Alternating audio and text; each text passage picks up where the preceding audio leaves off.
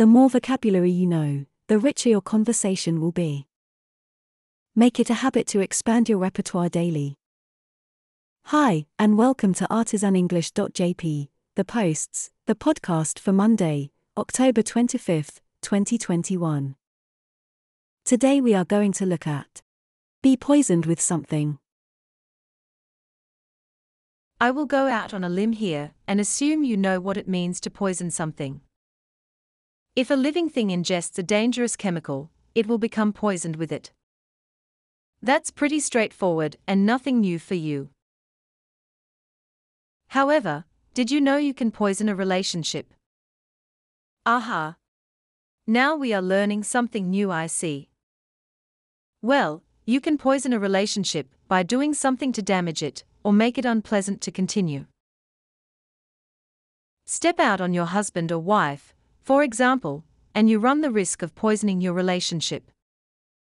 No one dies, hopefully, but the trust essential for a good relationship will never be as strong. The relationship has been poisoned. That's two meanings related to becoming poisoned with something, yet there is still more. Where I come from, the people use it in another way. My father often became poisoned with something, and he didn't have to drink it for it to have an effect. In Newfoundland, when you become poisoned with something, you have lost all interest in it because someone is taking advantage of you, being dishonest, or otherwise not doing what they should be doing. As I said, my father became poisoned with things all the time.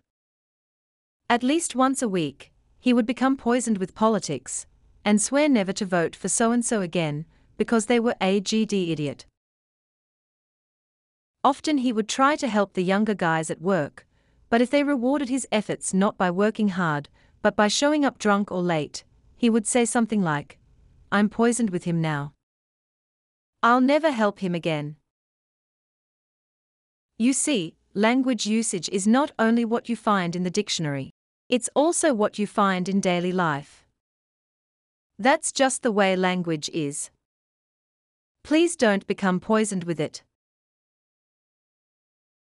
Stick a fork in it. This episode is done. Thanks for putting us into your ears. Don't forget to subscribe.